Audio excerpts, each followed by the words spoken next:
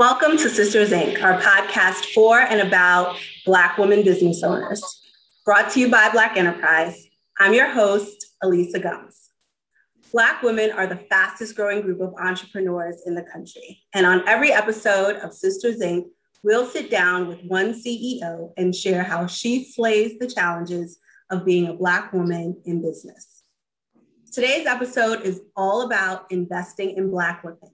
We're chatting with Olamide Olowe, founder and CEO of Topicals, a skincare company that's transforming the conversation around beauty.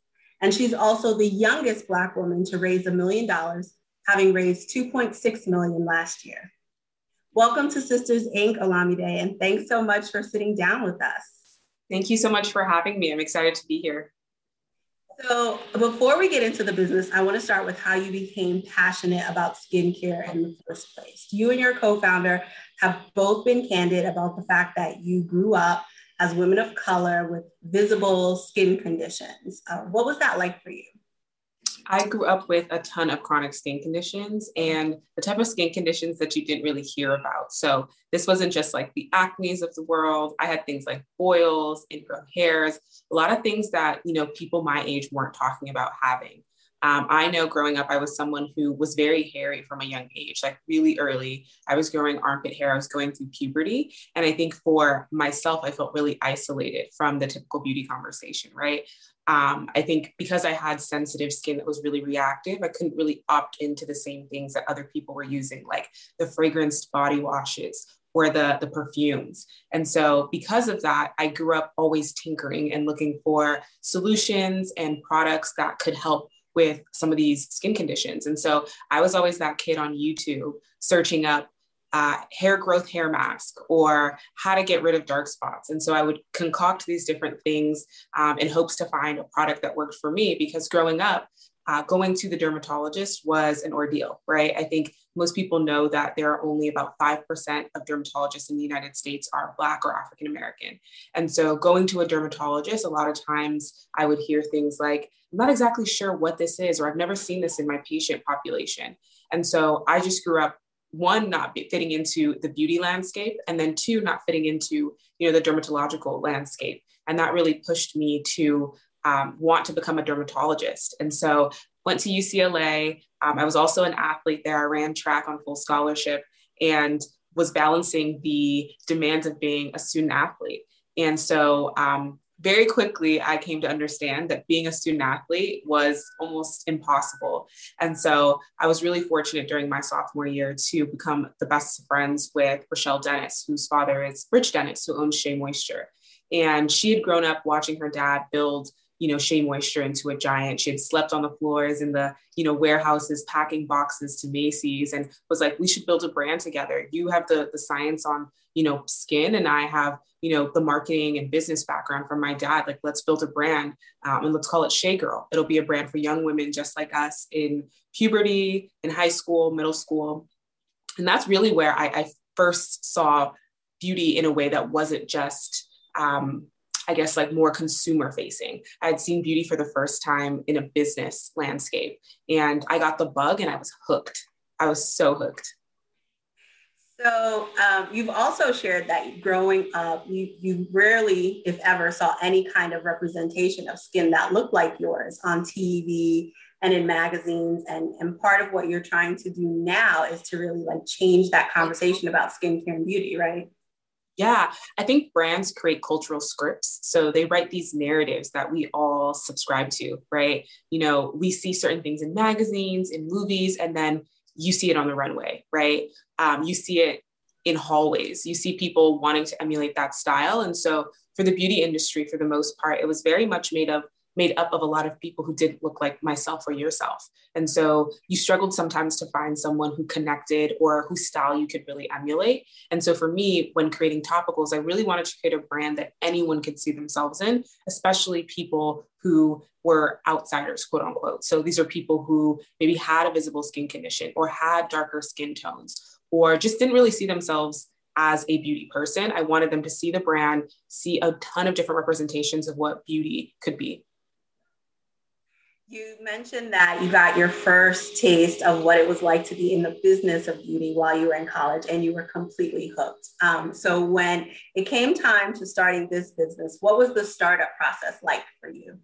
So it was still very, very hard. I think a lot of people might think that, you had an in, you were able to get your foot in. And while it was amazing experience, and I owe the Danis family so much for taking me in and really teaching me about the business of beauty, you still have to get it on your own, right? I think a lot of people don't understand that, when you build a business, you have to still go through the same trials and tribulations in most cases that other people do. If you're smart, you would have learned from previous people and get advice, but everyone's company is different. And so, things that Shea Moisture and Shea Girl went through are not the same things that I'm going through, right? Time changes, people change, buyers at different stores change. And so I think the biggest hardship for me was raising capital. It took over 2 years.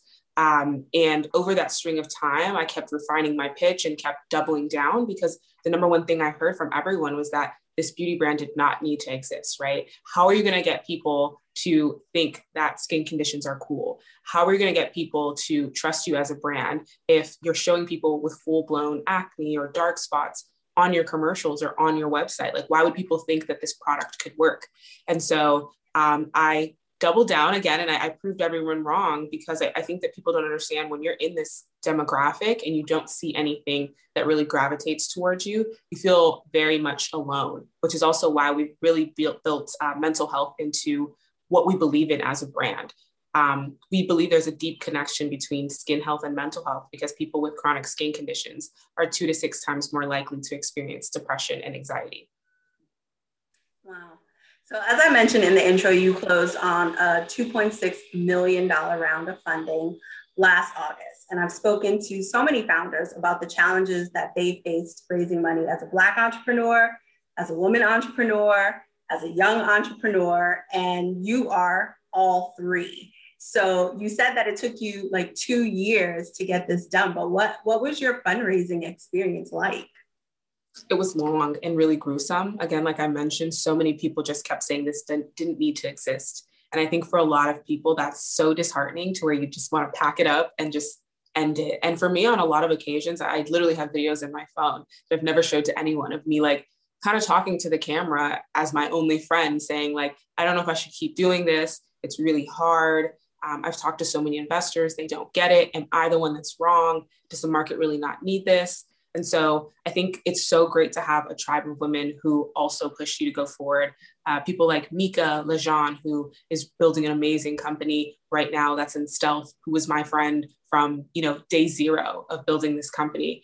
I've had so many different friends, Nia Imani, who's building Imani Beauty, who have had my back and who have said, no, this does need to exist. Like, I use this product, I need this, and offered feedback on products, on marketing, on visuals. And I think that if you don't have a tribe of women, it becomes impossible, specifically Black women, right? Because they totally understand what you're going through.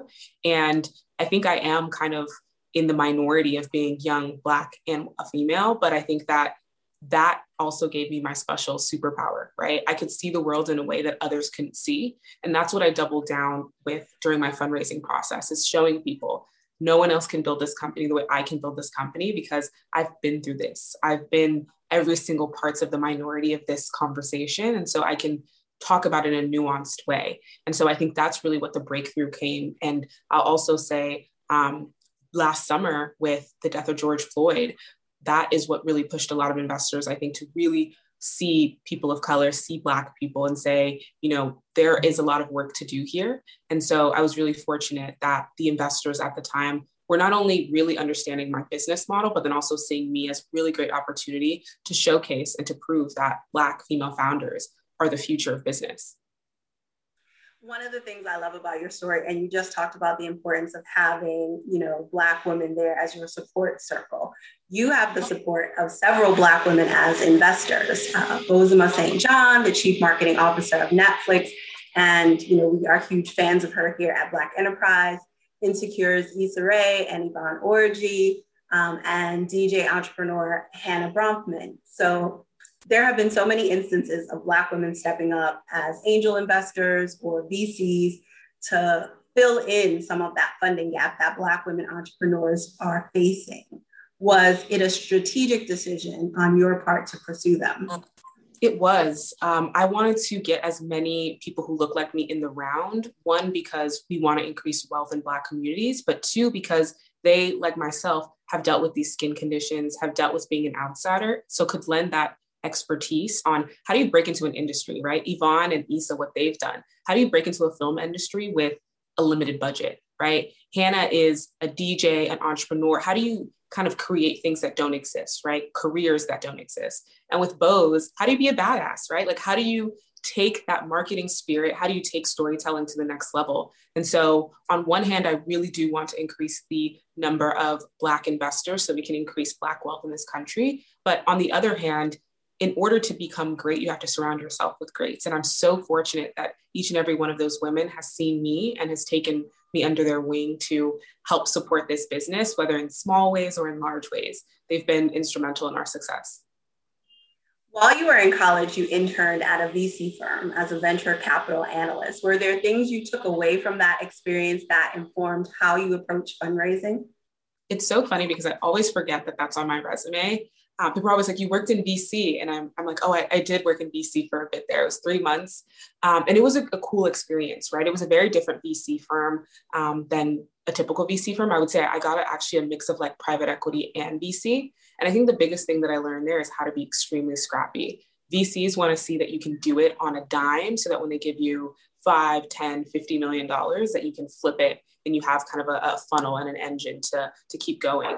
And so I really do appreciate Randall, who was the partner there at the venture fund I worked at, because he saw me and really invested in my success. He really wanted me to be successful and really wanted to teach me those little tips and tricks. I think anyone can kind of get a job in VC, but there are some small tricks that kind of accelerate your growth as a founder, as a business person, as a student. And that experience was very much so an acceleration in those 3 months.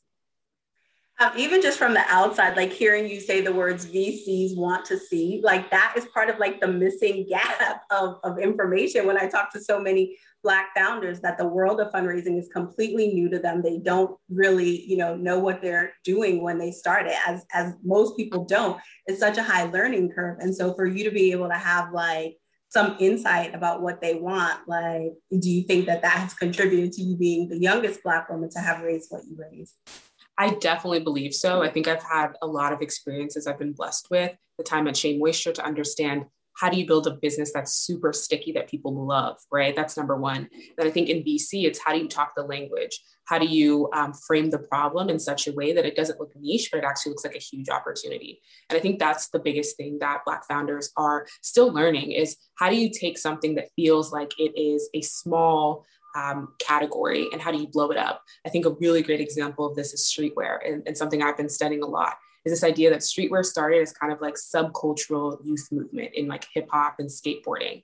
And now it's become a multi-billion-dollar industry that's rivaling high street fashion.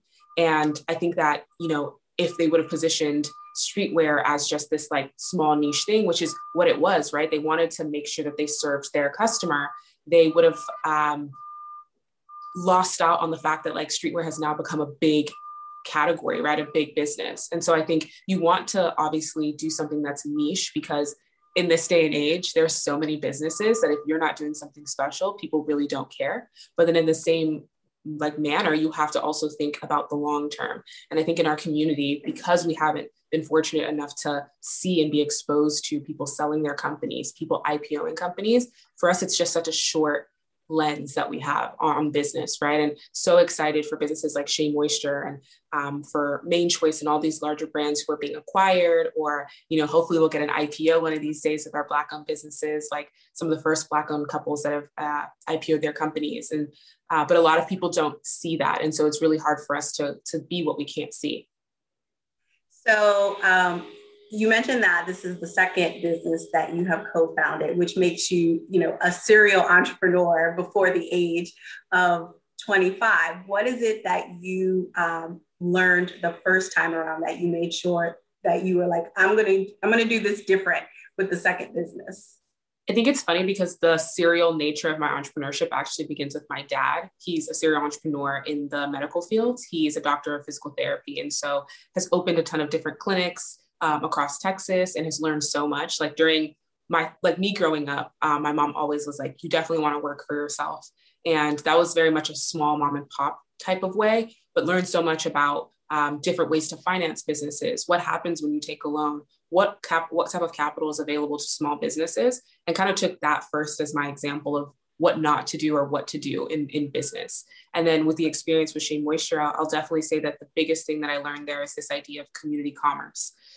Shea Moisture has pioneered this idea that, you can do well by doing good, which basically means that you make money and you can reinvest that money into the community because we're all we have. And so I took that into topicals, and that's why you see us donating to mental health, creating resources for our community, and really trying to be a brand that is representative of our community because we are all we've got. It's also something that, and I don't know if a lot of people know this, but because you were a student athlete at the time, you had to fight for the right to be an entrepreneur. What was that like? Funny enough, I did. A lot of people don't know this. And as of this summer, so excited that this doesn't really exist as a rule anymore. But the NCAA, when I was in college, you did not own your likeness or your image. And so me becoming a business person or being in any kind of spotlight or pioneering any kind of movement in business was really risky to me losing my eligibility as an athlete. And so myself and Rochelle Dennis had to write a letter. We had to petition to the NCAA to allow us to use our likeness and image for the business, so long as we didn't take any, capital that would make us be considered kind of pro athletes or, getting an endorsement because we were an athlete. And so we had to petition, we wrote for months, and I would say we were the first Black women in the NCAA to petition and win to be able to create our business. And so I think from day one for Black women, fighting is, you have to have a fighting spirit, to do anything in this business, you have to have a fighting spirit. And as time goes on, you settle in and you make friends. And what my hope is to create space and opportunity for other young Black women and young Black founders to be able to not have to go through those things. But Rochelle and I would say have definitely pioneered what it looks like to be a young Black woman who's an athlete, so like a male dominated field, and to join the business world and be successful in all of those arenas. The other thing I think that I hear from you that I don't hear from a lot of other entrepreneurs, or that I'll say it takes them some time to get around to, that you may have had a head start on as someone who's a serial entrepreneur who comes from a family with serial entrepreneurship and who has an understanding of VC, is about your exit strategy. You're already talking about IPOs, about getting acquired. And most of the time when people, they start their first or second businesses, or they start businesses when they're young, they're not thinking about what the end of that business is going to be. Did you, have a strategy from day one? I think the first thing is to kind of see myself as a reflection of the business and realize that I'm not a monolith. And so while beauty is so exciting to me today, it may not be tomorrow, right? It may not be in the next 5 years. And I think what's so exciting about life now on the internet is you can be whatever you want to. You can be an astronaut tomorrow. I can be a rapper if I wanted to be tomorrow. There's technology that exists that allows me to do all those things. And so for me, I know that I want to be able to use kind of the skills I have and impact a lot of different industries, not just beauty. So that's number one. And then number two, when you take capital from investors, they only make their money back during a liquidation event, which is basically two things. Either your company is acquired or your IPO. Some people end up buying out their investors and end up keeping their business family owned, which is also a less well-traveled road, but a road that people take nonetheless. And so for me, I had to understand that going into this, because you can't raise capital and not know how you're going to return people's capital back to them. And so that's why I had to start with the end in mind. Again, my experience at Shea Moisture, seeing what happened there, really helped me understand that there has to be some sort of ending or story, long-term vision for this company. And I think that I may not be the best person to run this company in 5, 10, 15 years. And I want to make sure that at the end of the day, the company does well, not myself, right? It's really about this company, this community that we've built. If I am not the best person to serve this community, serve this company, I would want to step aside and make sure that whoever the next person, leader, owner of this business can do so and serve the community.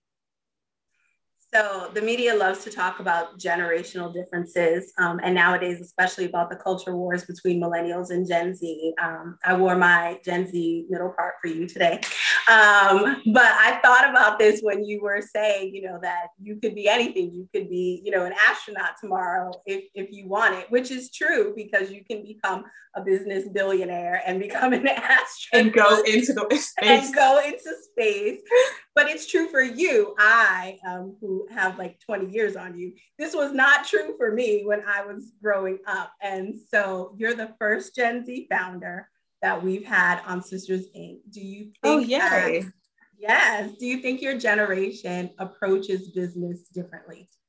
I 100% do. And we are so grateful. And I think we stand on the shoulders of giants like yourselves and other people who've come before us, because the same opportunities that exist now did not exist then. And so that's why I'm so, I would say like excited and like so deep in what I do and building businesses, because we are our ancestors' wildest dreams, right? We can't squander the opportunity that we've been given. And I don't think that life is only about business and capitalism, but I think life is about community, right? And I think at the end of the day, all the businesses I build, I would want them to be based in community. I want them to help the community. And so I think that, it's really exciting that we have technology like the internet. I just think about the fact that like we launched on Instagram and we launched on .com, right? And that didn't exist maybe like 10, 20 years ago. It's so funny. My dad tells me about the fact that he had an idea in, I think he said in 98. I was born in 96. So in 98, 2000, he had an idea and he sent surveys out to different college students to answer, how did you travel back and forth between where you live and where your college is? Asking about flights and stuff like that. And he didn't have access to the internet or to capital in the way that some other communities do. And basically, long story short, he concepted the idea of Priceline before Priceline existed. And because he didn't have access, because people who look like my dad were not building tech businesses like that in the 2000s and the dot-com boom and bust that happened, he missed out on that opportunity. And now today, if my dad had an idea that hadn't been done or was brand new, he could literally set up a website, start the business, do the back end, connect people to the flights or to the different things that they want. And he could start a business just like that and market on Instagram. And I think that we're just so fortunate as Gen Zers to have that opportunity. And so I get so excited to see the creativity. That's what's just over the last week, I've been so excited about the creativity that I'm seeing from my peers, people who are older and younger than me. It's just this idea that like the world is boundless, right? We're connected to people in China, in Africa, in the Middle East. Like we're connected to everyone and we're also connected to ourselves. I think that idea is so exciting to me. One of the things that I think is true, especially for your generation, but also for millennials, is that business and social impact go hand in hand. And you've mentioned that Topicals donates 1% of its profits to mental health organizations.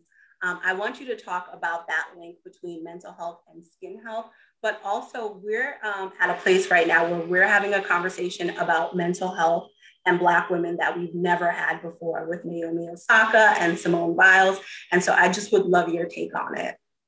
Yeah, like I mentioned, Shea Moisture's community commerce really impacted me, seeing the kind of impact you can have in the community when you took a percentage of sales and put it aside for other communities. And so we wanted to do the same, and particularly in mental health, because like I mentioned earlier, people have this deep connection between skin health and mental health. There's a burgeoning field called psychodermatology right now that, maybe had I known about psychodermatology in college, I may not have started Topicals. I may have just gone straight into that. But it's this idea that stress can cause flare-ups, and then flare-ups also cause stress. And it's almost this chicken and the egg situation where we don't know which one causes which, but we know that when you are under duress mentally, it can impact your body and your health. We've seen this with like the digestive system, and people are now just getting hip to this affecting your skin as well. And so we're really excited about the research that's coming out there and investing in not just like your mental well-being, but what is the science behind this? And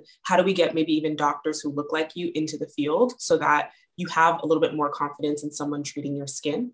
And then this idea that Black women are powerful and strong is both a dangerous and powerful idea, right? I think Black women really can do anything, but I also think that Black women are soft. And that's something that I am constantly battling with, right? How do you be a boss in the boardroom, but, be a sweet and loving person? And I think that idea that you have it all is not real, right? I think like something has to suffer, whether it's like familial or friendships or, the business, if you decide to choose your family over that. And I think luckily for myself, I have such a supportive network of people, but I salute Simone Biles, I salute Naomi Osaka, because their ability to say, I preserve myself first before anyone else is an idea that Black women typically don't have, right? We don't have that luxury to say that. And it's exciting for them to say that because it makes me want to go take a vacation and say, actually, I'm going to pour into myself and not, work myself to death just for my community. I think I also deserve rest. And this idea that rest is good was something that I've recently learned, but excited that it's becoming mainstream. Yeah, rest is revolutionary for Black women. It is. I think so much better when I've rested in that. And it's so funny because you think that like, if I just keep working, but rest is amazing. Thank you so much, Olamide, for sharing your small business success story. Everyone out there, please check out their website, mytopicals.com, and you can follow them on Instagram and on TikTok, because we are Gen Z here at Topicals. Check out the podcast channel on blackenterprise.com to find Sisters Inc. and other podcasts from Black Enterprise editors, writers, and experts. Be sure to subscribe to Sisters Inc. on YouTube, SoundCloud, Spotify, or Apple Podcasts. And if you like what you hear, show us your love by leaving a 5-star review or put a sister on by spreading the word. This is Elisa Gums with Sisters Inc. for Black Enterprise. Thank you for listening.